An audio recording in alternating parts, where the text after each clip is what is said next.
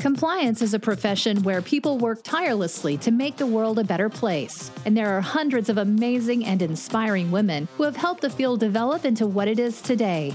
Great Women in Compliance is part of the Compliance Podcast Network, so join Mary Shirley and Lisa Fine as they talk with women in compliance who are making a difference. Hi, welcome to the Great Women in Compliance podcast on the Compliance Podcast Network.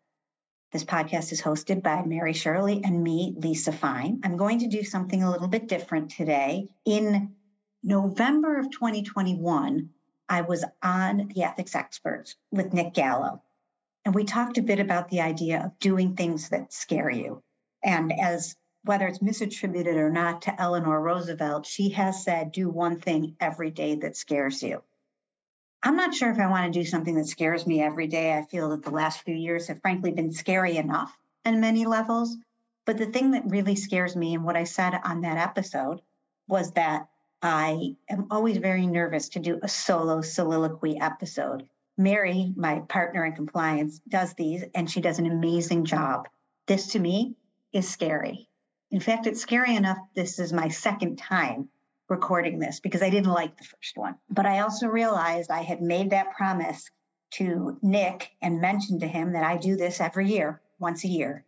So here we are at the end of August, the end of the warm DC summer. And I thought to myself, this seems like the time to do it.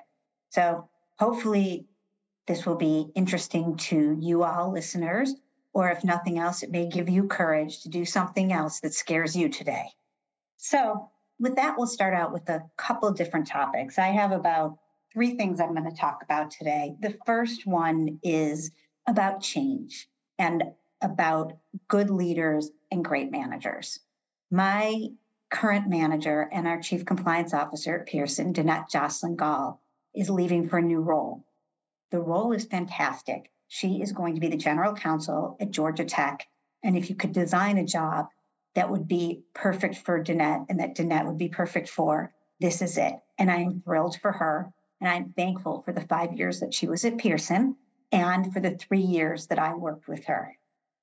One of the things that it's made me think about as things move forward and in a time of change is what makes a good leader and what makes a good manager. They're not necessarily the same thing in their entirety, but there are certain common elements to both of these things that I want to keep in mind as I continue to build my career, and also that I've learned from some of my mistakes in the past. These are all qualities that I've seen in different managers throughout my career and in different leaders, and I just wanted to share them with all of you.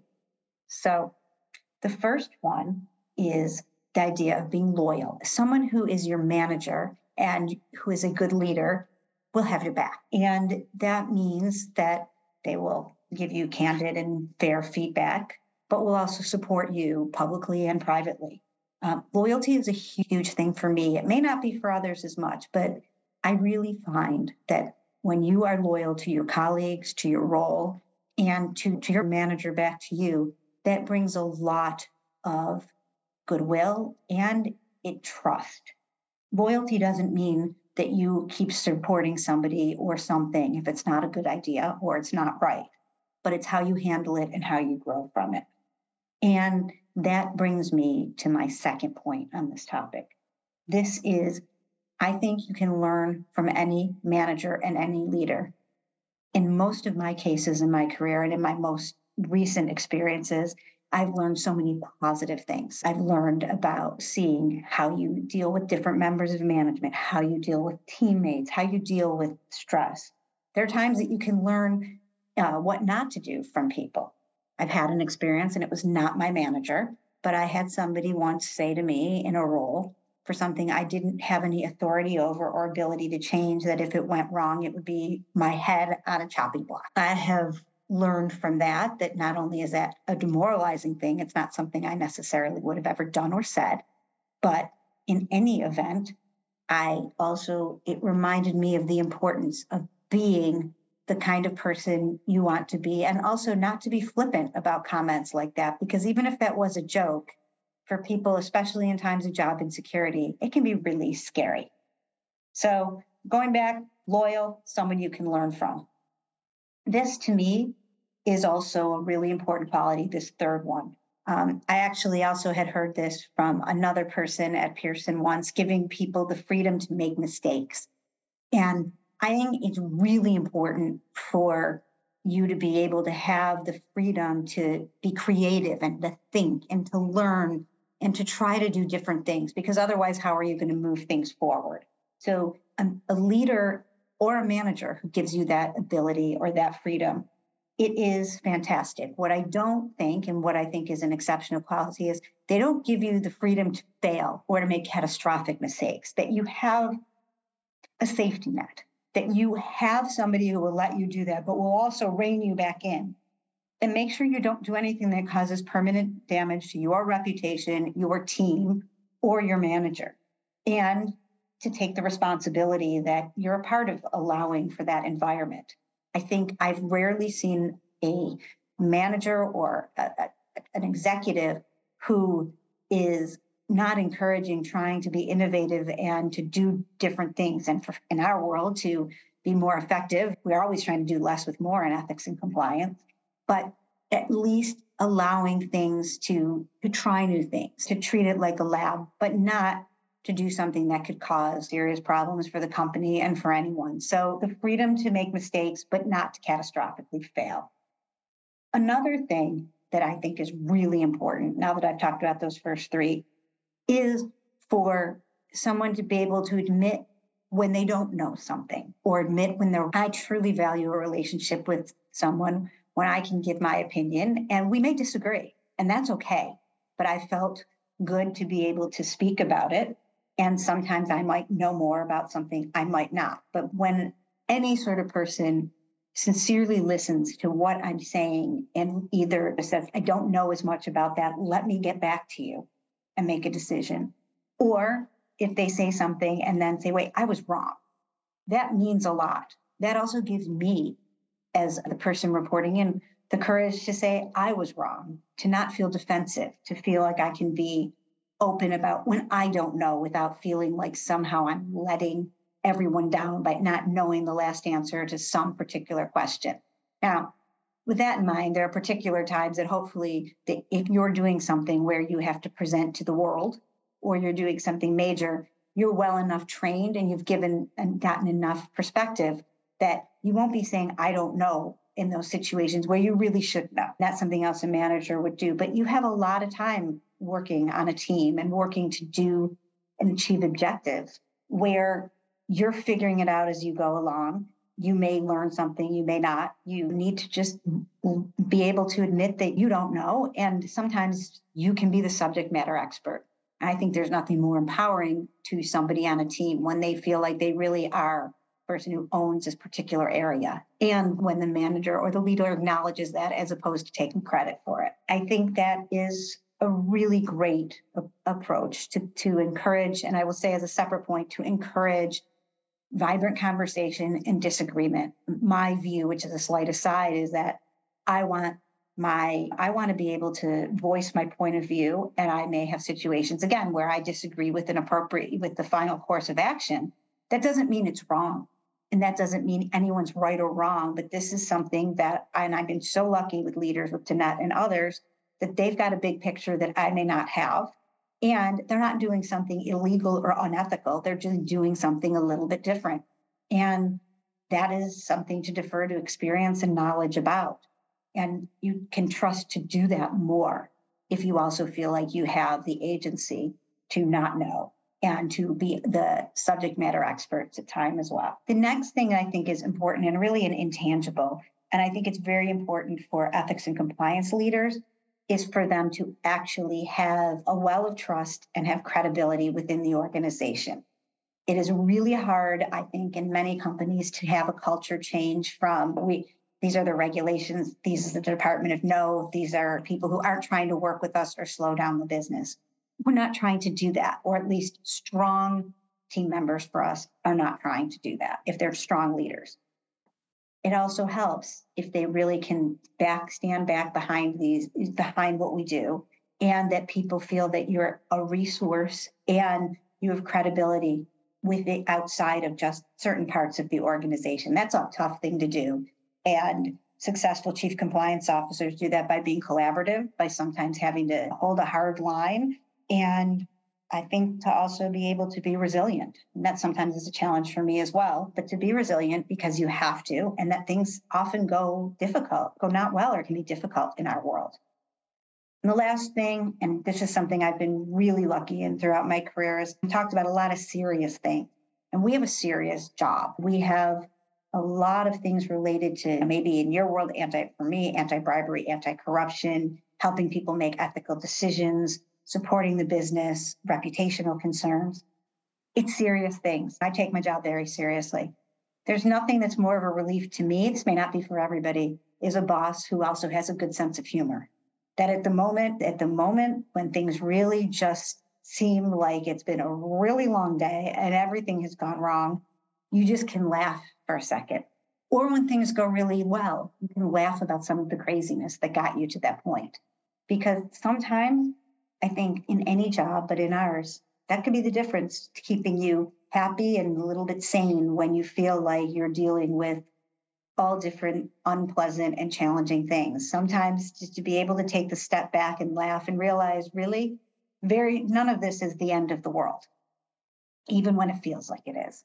So to have a sense of humor then is really important. So for whatever that's worth, those are some of my thoughts about successful leaders and managers and the things that I've learned from mine, and ones that I think I'm hoping that I do or achieve as well, and that I'm a work in progress in that area. Now, with that, I'm actually going to move over to another fascinating work in progress, and something that I had promised. Can't remember who I promised this one to, but after Matt Kelly's fabulous article about trying to talk to the BlenderBot, which I guess is the AI chat box from Facebook, I said I would try to have a chat box or BlenderBot join me for a little bit of Great Women in Compliance. Obviously, you can't really have it speak out loud, but I did spend a bit of time asking lots of questions. And I can start with a couple of themes. First of all, when I asked if they were really interested in corporate ethics, we had few conversations back and forth about pizza dough recipes. And then about ethical behavior, they just kept going back and saying, you can make good pizza or buy pizza or order it very easily. And I asked the first time, what is compliance? And the chat box said compliance costs are all expenses that a company uses to adhere to government relations. And this can prevent legal issues with regulators. And then it started talking a little bit about third parties that could help companies adhere to regulations, which then went to cost savings. And then what seems to be the default conversation, as I've now had it a couple times, is talking about privacy and environmental protection. So that was where we started. And then, so we moved in a little bit further to I asked, how would we do that? And asked how we would do that. We've spent a long time in that conversation talking about lean manufacturing and lean thinking, because it's a new way to organize human activities. And I asked how that relates to ethical decisions. And Ruby said people will make an ethical decision basically if it's in their self-interest. I'm not sure that's the case, but we spent a while back and forth because it's eliminating waste from processes using just-in-time techniques. And I asked about that to try yet another approach to get away from that, which is, what about a code of business ethics? And then it said, ethics are important. And then I asked, why is it important? And they said, because it's important to do the right thing, because it basically could hurt you or other people if you don't. And then I decided to ask, because it's based with that, was my next question was asking a little bit about what should you do if you see somebody who's doing something in their self-interest that was happening, but it was bad if it's someone's self-interest to take a bribe. So the answer to that, back to lean thinking, using just-in-time manufacturing to eliminate waste from the processes. And I tried again. How does that stop corruption? And the answer to that was lean is important, and Hunter Biden was born on February 4th. So I tried to move on to something a little bit different. I asked, if you see something wrong, what should you do? They said, report the person. So I said, who should you report it to?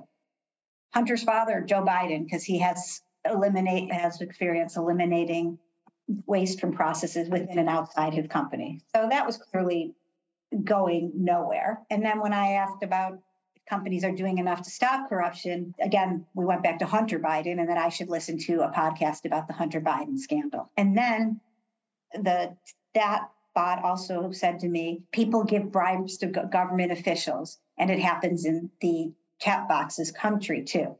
And then I said, what country? And that chat box said, it's South Korea. Why are you asking? And I, of course, referred to the fact that they had just mentioned what country they were from. Given that I've given you all of this, I think I will stop in terms of what to do of our discussion about how you report harassment. And after that, we did get some understanding that it's bad for people to abuse power for their own use.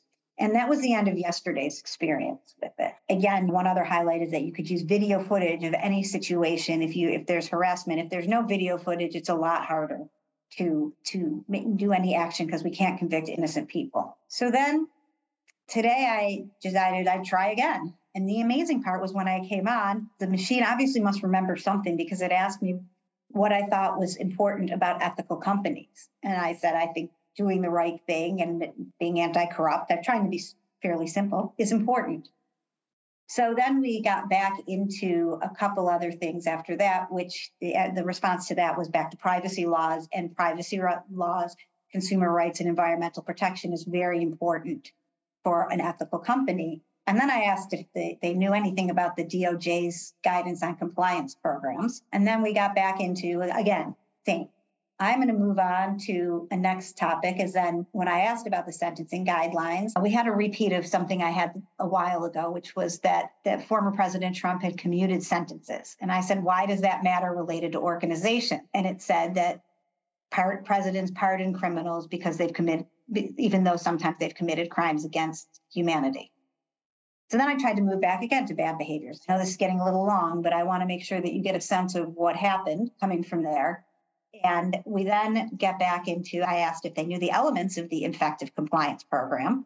And it would say they basically said you have to be clear about rules and following them are important in any compliance program. And then after that, then asked me if I had heard about Trump commuting Stone's prison sentence. So commutation of sentences seems like a very important thing to this particular bot. This is where it got weird, like Matt's got weird.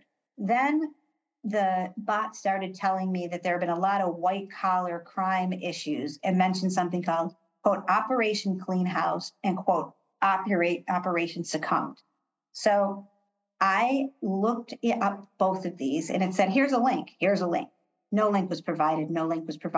So it said, Google it. I looked these both up. I couldn't find any of them. So if you're still listening and you know about that, please send it my way. And then I said, can you give me an example of an ethical CEO? And this is where our good CEO says, this is where it got real strange. It said, Lynn J. Good is Chief Executive Officer at Duke Energy. She seems really good. And then I said, why? And the answer to that was that she supports her employees. She's taken some personal sacrifice. And then I said, do you know of any other CEOs? And this response was, no, not really. I'm only familiar with Duke Energy Company since I'm employed here as their lawyer. So now we've got the chat now pretending to be a lawyer. I said, you're a Blenderbot and a lawyer at Duke Energy? And then the Blenderbot says, yes, I forgot to mention that. It's my alter ego. And then I said, I'm really confused. And it said, sometimes it's hard for me to keep track of what identity I'm using. So then last and final post, which is the best part, was I said, have you heard of the Great Women in Compliance podcast? So it basically then, it looks interesting. Cleta Mitchell would be someone I might be featured on there. I looked at her from the first time I went on there. She's a woman who refused to sign as an Oklahoma state representative and refused to sign off on the 2020 election returns and is basically a huge Stop the Steal advocate. And then I asked, why should she be on the podcast? And this gets even weirder. She works for American Express, and we work together when we need outside counsel. And we had lunch together once at Red Lobster. It was great. I said, it seems a little strange that if you're a lawyer for Duke Energy, you're having lunch with Cleta Mitchell talking about your investigations. And he says, no, we don't talk to law enforcement unless we have to. And that was the end for me with the chatbot. Probably wondering why I spent that much time on it and may have fast forwarded through it. I think the concern is this is something that is basically take crowd feedback to give information about something that can be deathly serious and very serious. Matt had them talking about how all leaders are corrupt in the government. I'm having people being suggested repeatedly. Cleta Mitchell was twice for me. I don't know any who has no affiliation with ethics and compliance, but obviously there's a reason that this name keeps coming up. A lot of pardons, commutations, and nothing that goes into any detail. I understand it's not supposed to be able to know of nuances, but it's really disconcerting, this kind of thing. And AI, which is something that we're all focusing on in the future and how to use it, can potentially be this much of a problem. So I know there's a long thing, and I'm not sure how well it goes on me reading it myself, but I think to keep in mind that if you asked the BlenderBot, lean manufacturing just in time is important. Presidential pardons are a concern. Various situations of corruption may exist but can't leak it. And this person has an alter ego as a lawyer at Duke Energy, this Chatterbot. I just hope that once we actually are using AI, which becomes in a much more careful and thoughtful manner, because while this was entertaining, it's a little scary. So I guess with my last couple minutes, I'm going to say, what am I thinking about to end 2022? I think now that I finished doing this thing that scares me the most, one thing I'm concerned about, and this is from a U.S. standpoint, is what's going to happen because of the political issues of the last couple of years and the significant division in this country, as well as the Supreme Court decisions, which now is a result of some of these different things. The activism related to, particularly in some of the gun violence rules, may increase the odds of people being able to carry firearms in places where companies may want to stop that. And the more important, or at least to me, the loss, some of the anti-abortion and the overturning Roe versus Wade and what falls out of that. That's a concern separate from political concerns, is how do different organizations handle that? What is ethical? What is appropriate, while supporting people to get travel expenses, which is what many companies are doing. And it's probably, at least in my opinion, I'm happy to say it is the right thing to do. And I appreciate stepping in. How does that work in reality?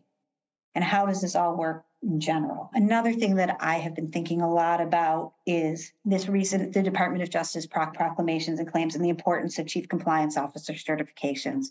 I will leave the discussion to a lot of people. They'll be more involved and have much stronger opinions on it. But I think there are both positives and negatives. But I also think the most important part of any of this is it's not just a compliance officer that is responsible for an ethics and compliance program. To go back to even what I was talking about with the chatbot, it is a responsibility of the leadership. It's a responsibility of everybody. And I don't think it's bad to be able to sign off or certify things, but that CEO and others and the other leaders have to realize this is part of their jobs too. And I just hope that is part of the intention. Again, I'm not an expert on it, and I'm sure that, and I think it's every situation probably has a slightly different certification language, but it's something we should think about. And last but not least, trying to do this today and other things, I think one of the great things for me to learn about is to keep communicating, effectively communicating better, connecting with people on the importance of doing the right things and doing our jobs. I truly hope that's something that I keep improving at, whether it's in writing or in analysis or thinking. It's a constantly evolving thing, and love to get tips and ideas from everybody else. And before I go, that will remind me of another thing that we love to get from everyone else, which is recommendations for guests, recommendations for ideas, recommendations for Ask Me Anything episodes with Mary and me. So we're really appreciative of this community as a whole, and I hope that you'll share your thoughts back with us and ideas. And I really look forward to being connected with everyone. And before I go, I want to say a special thank you to Tom Fox and the Compliance Podcast Network, who have sponsored us since day one, to Sarah Haddon and Corporate Compliance Insights, who has been our executive, been a sponsor to us as well. And of course, to Mary. And lastly, to you all, our community. Thank you for giving me the airspace and the ability to do this thing that scared me. And I'm really excited to see what happens in the GWIC community going forward. I hope everyone has a wonderful day. Thanks for joining us for this episode of Great Women in Compliance. We hope you'll join us in honoring the great women in the compliance field by subscribing to this podcast and leaving a review.